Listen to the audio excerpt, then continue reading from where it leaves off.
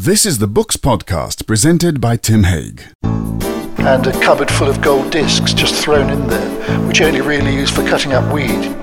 He was a bit of a homebody. He always took his turn to do the vacuum cleaning and make the bed. I ask you, gentlemen of the jury, is this the kind of book you'd like your wives and servants to read?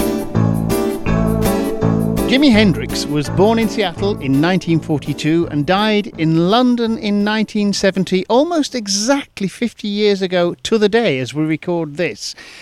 Philip Norman is, for my money, our finest rock biographer, and we join him in his garden in Hampstead to talk about Wild Thing, the short spellbinding life of Jimi Hendrix. Philip, thank you for joining us on Book Podcast. My pleasure. So, why Hendrix? Well, this anniversary, of course, a couple of years ago, I suddenly realised it would be in this year. And I aim really for what I call the tiny top echelon of performers, people whose names just get a reaction anywhere in the world, any nationality, any language. And he seemed to me to be the last one, really. What they hadn't done? Yeah. I was a You little haven't bit... done the Nolan Sisters yet. That's true, or Bebop Deluxe, the early years. But I kept on sort of resisting the idea, and the book kind of put itself together against my wishes. Eventually, the man who used to deliver our milk in our other house suddenly let drop one day that he, in another life, had been a painter and decorator. He and his brother had done up a flat for Jimmy near Marble Arch, and he just told me all about the interior of this flat, and how Jimmy's bathroom floor was covered with fan mail he didn't read, and a cupboard full of gold discs just thrown in there, which he only really used for cutting up weed. He didn't set any store by them, really. And I thought, well, I'm going to have to do this. And it was all based really on the track, because Jimmy is great, as well as doing wonderful original stuff. Of course, he did the most magnificent cover versions. He's unusual, isn't he, in the greats? Because cover versions are just rites of passage. Being famous for cover versions. For the Beatles. His cover version of Dylan's All Along the Watchtower, to me, is still the most exciting piece of rock music ever. I agree. So then I realised I was being propelled into this project. And of course, the fact that he was so very young, and it is such a tragedy, not only that such a virtuoso musician, but such a showman, and such a very sweet and nice person that he was, and it's not always you can really like or love the subject of a biography. You have to have respect for them, but usually there is some trait that you have to excuse. And in Jimmy's case, he was just a sweet, lovely person. It does seem that everybody who came across him found him really nice and sweet-natured. Yes, and rather unconfident as well. This man who would go on stage and commit literal sort of sexual abuse on his guitar. I mean, pushing the boundaries of showmanship the way that Mick Jagger, Jim Morrison exposing himself didn't quite go as far as Jimi Hendrix. Yet off stage, he was very shy, very polite, and not very confident. That's the most extraordinary thing. He didn't think, for instance, that he had a good singing voice. Well, his voice is actually one of the most intriguing things, because this wild guitar is counterpointed by this rather mellow, calm voice, singing voice, which is a perfect combination. But he never thought he was a good singer. He was an absolutely incendiary guitarist. Did he really, when he arrived in London, did he really frighten every guitarist in town? He didn't frighten them, he dazzled them, and he made them just surrender. They all said, Clapton, Jeff Beck, anybody you like, any of those guitar superheroes of the 60s, when they heard Jimmy, they just gave up. They said, we can't compete with this. Instead of smouldering jealousy, they adored him, they adulated him. He was just, he really was like, Clapton was said to be God, but couldn't ever really seem like a god. But Jimmy was a kind of deity to these people. We've said that he died at 27, and his effective career was all of about 4 years, because it started really when he arrived in London. How did that happen? He was born in Seattle. He played what they call the Chitlin Circuit. What's the Chitlin Circuit? Remind us. Well, it's a very demeaning term for essentially segregated venues. The racism, we think about racism a lot at the moment, but the racism in the early 60s in the States was appalling. And even the most celebrated black, not only musicians, but any kind of star in the firmament, who happened to be African American, was segregated and had to play in a special place. And he could never break out of that. He was also a backup guitarist for other people. Yeah, he played for lots of Little Richard and most of them sort of got annoyed because he simply stole their sort of limelight, because he always was such an individual. What did Little Richard say? Oh, I am the only one allowed to be pretty. Although Little Richard was better to him than the mythology says. But he could never really make a name for himself in those conditions in America. And by chance, he was discovered by the girlfriend of the Rolling Stone, Keith Richards, known in those days as Keith Richard, and brought, her name was Linda Keith, rather wonderful woman actually, who never had any credit for any of this. She just told Chas Chandler, the bass player with the Animals, about this amazing young man she'd seen playing in a divey sort of club in New York with a rather bad kind of house soul band. And Chandler then signed him up and brought him to London. And as soon as he set foot in London, he hadn't got a work permit, so he had to play in clubs as if he was just doing it, sitting in with a house band. And that's why all the Beatles and the Stones and the Who and everyone saw him. And he was immediately, of course, recognised for the virtuoso that he was. His management experience is really quite interesting. Now, Chas Chandler, as you say, had been the bassist for the Animals, the band, House of the Rising Sun, we all remember. The Animals was more or less moribund at this point, wasn't he? Chandler was looking to move into management anyway. He was. I mean, what all of those bands needed to withstand the incredible pressure of being in a really success, not just the Beatles and the Stones, but others like the Animals. What they needed was to have camaraderie. They needed to get on. They needed to have this unity against the rest of the world. That was their one sort of asset that they had. And Eric Burdon of the Animals later said that the Animals were constructed like a fragmentation grenade. They had no camaraderie, and they had a manager who, right from the start, was ripping them off in the most dreadful manner. Chandler wanted to get out of the Animals, and he did by becoming a manager and signing up Jimmy as his first protege. But then he took him immediately back to the manager who'd been running the Animals and ripping them off. And he was one of the world's great crooked managers.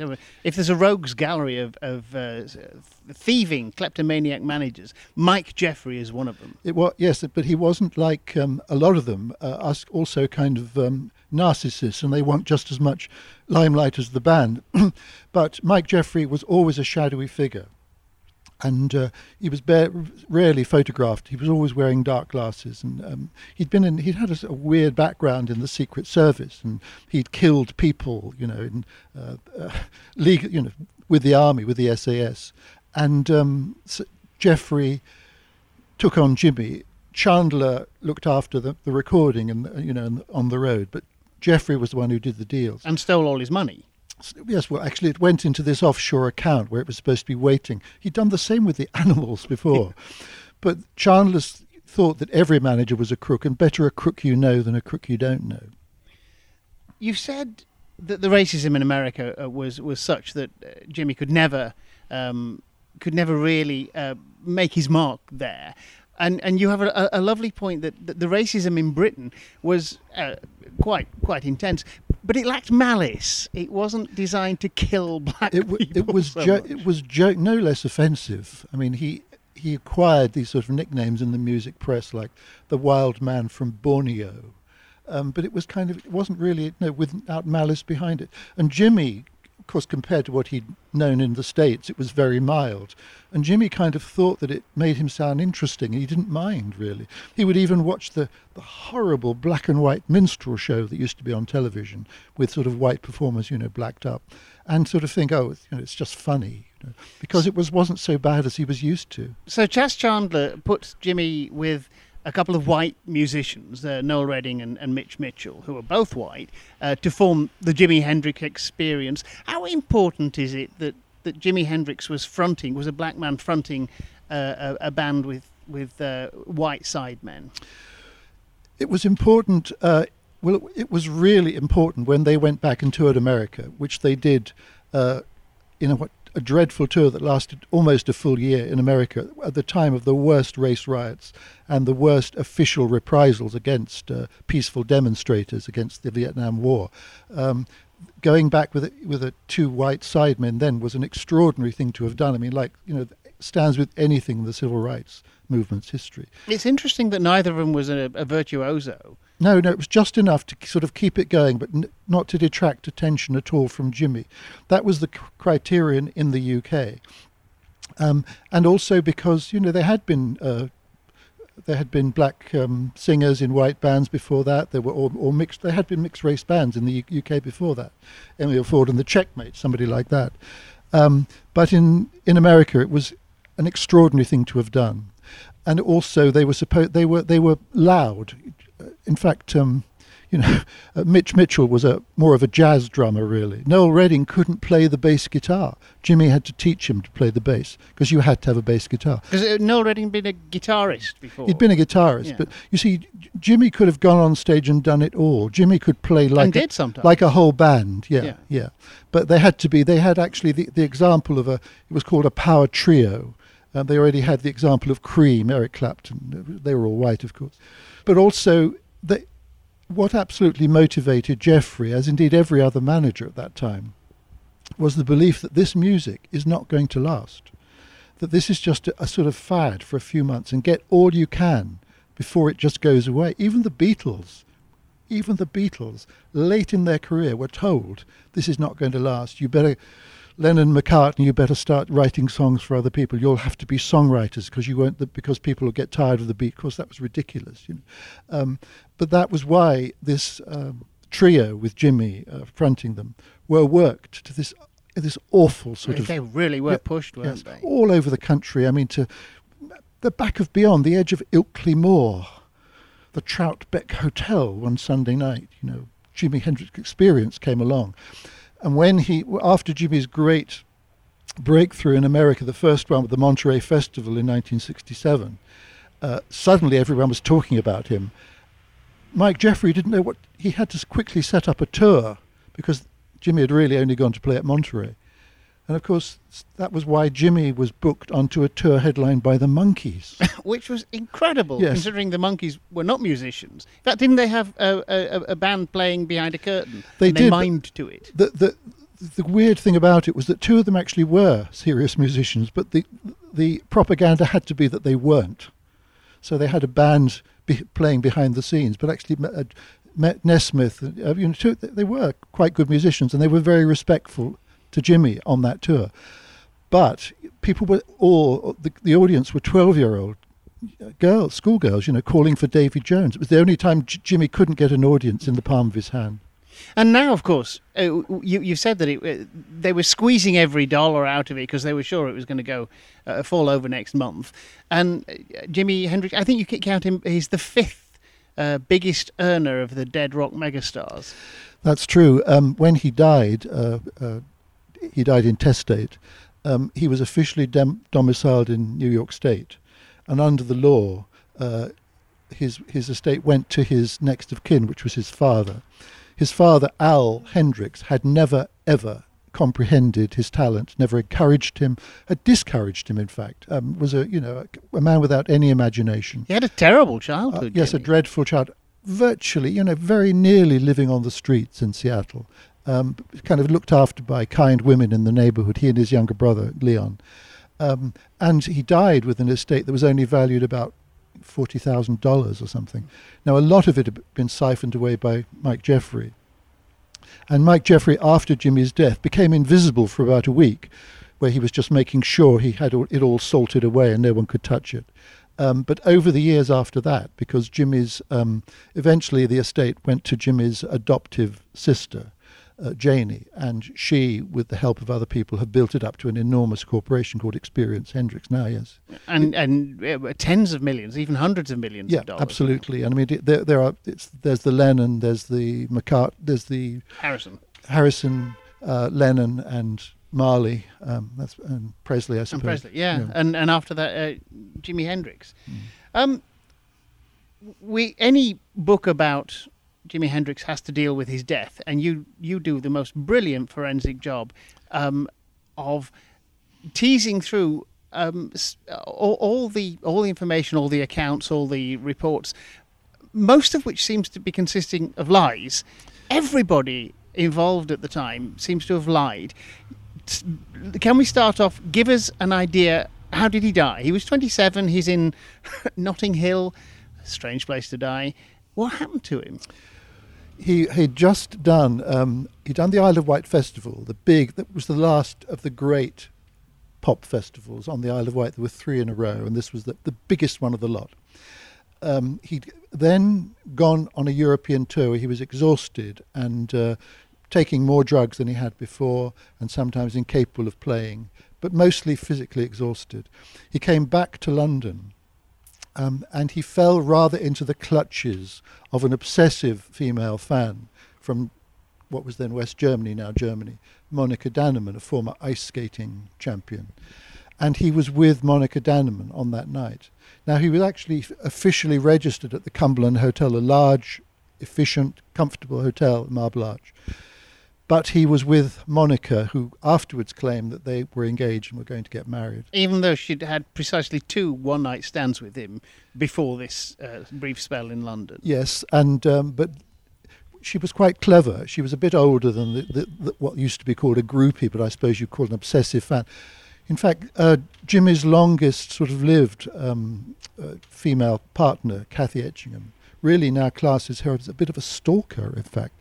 And when Jimmy came back, Jimmy had no kind of, he couldn't do anything for himself, basically. And Monika hired a car. That's what she did. So he was always have to be driven by her. A lot of people thought she was his chauffeur. But they were together in this basement in Notting Hill, the basement of a small hotel, which was like a bed-sitter downstairs.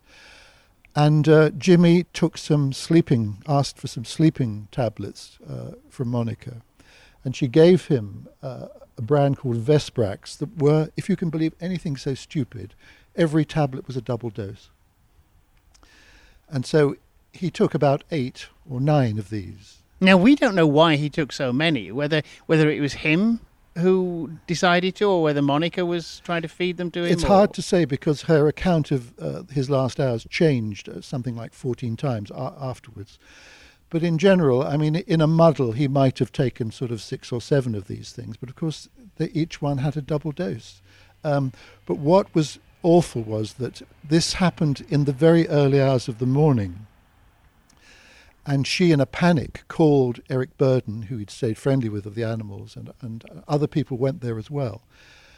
And it seems like several hours passed before an ambulance was called. The ambulance wasn't called till after 11 a.m. in that morning. And this was an Indian summer like we're having now a bit. And dawn would have broken very, very early, 4 o'clock, perhaps even a little earlier.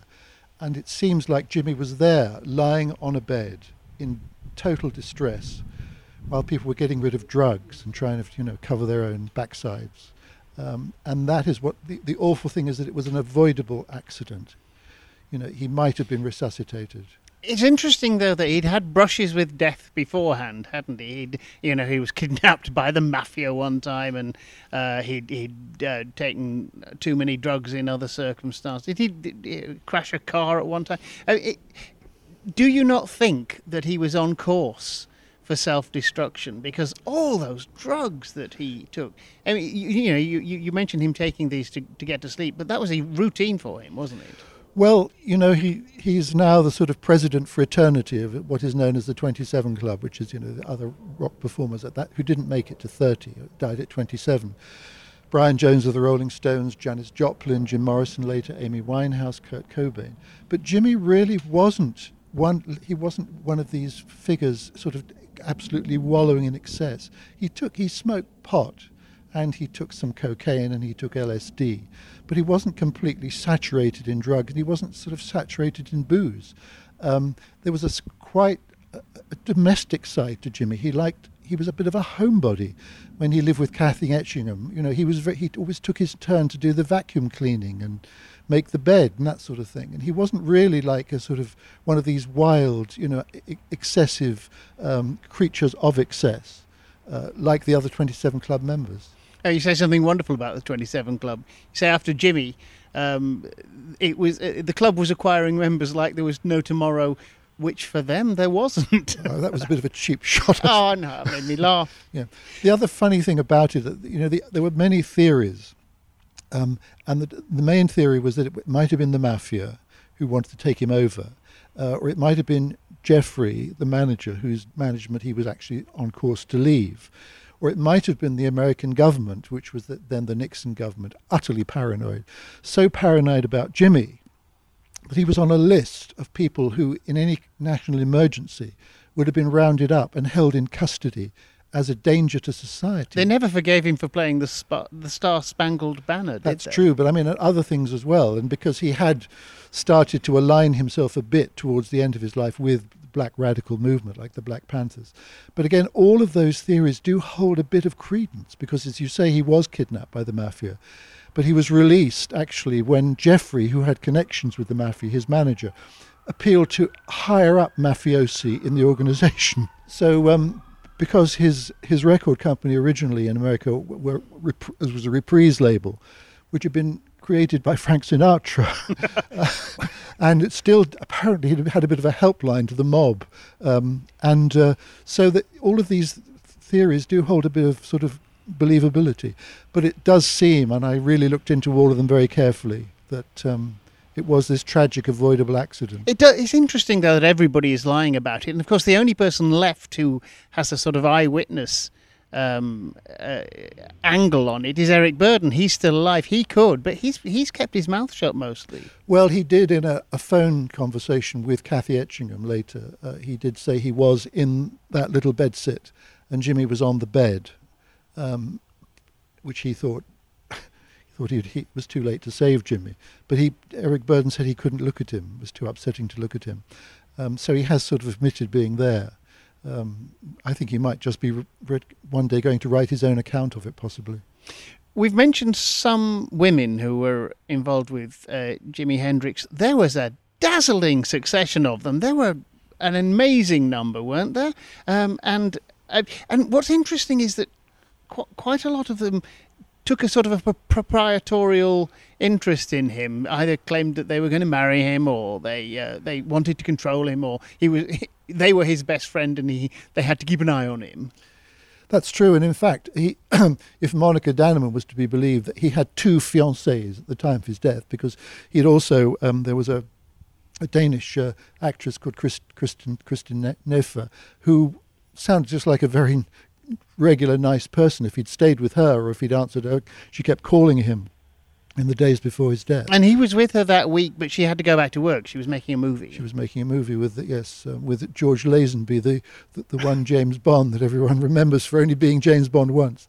But again, if he had stayed with her, or if he had stayed at the Cumberland Hotel, if he had not gone to that really poky little place in Notting Hill, which meant that when the police arrived, because Notting Hill in those days was not at all chic, and there were lots of, there was a lot of immigrant, bad accommodation, and he was just thought to be, another, as they put it, black junkie from Notting Hill. So he wasn't recognised when he was admitted to hospital at all. The police, the ambulance people, they didn't know who he was. What if he hadn't died? Can we speculate? Would he have been able to sustain that level of creativity and influence much beyond his brief 4-year spell? Well, this question's often, it's the same questions asked of John Lennon and Buddy Holly, because it doesn't mean he would have, if he hadn't died then, it doesn't mean he would have lived until the present, mortality might have overcome him at a middle age or something. But at the time he was moving away from this, because his playing was very much getting much more like bebop, more like, avant-garde jazz. He had jammed with Miles Davis in New York, and he would certainly have moved into a much more sort of esoteric kind of guitar jazz fusion. There's no doubt about that. But again, he was not a robust individual, and he might well have not lasted very much longer for some other reason. Who knows? I don't know.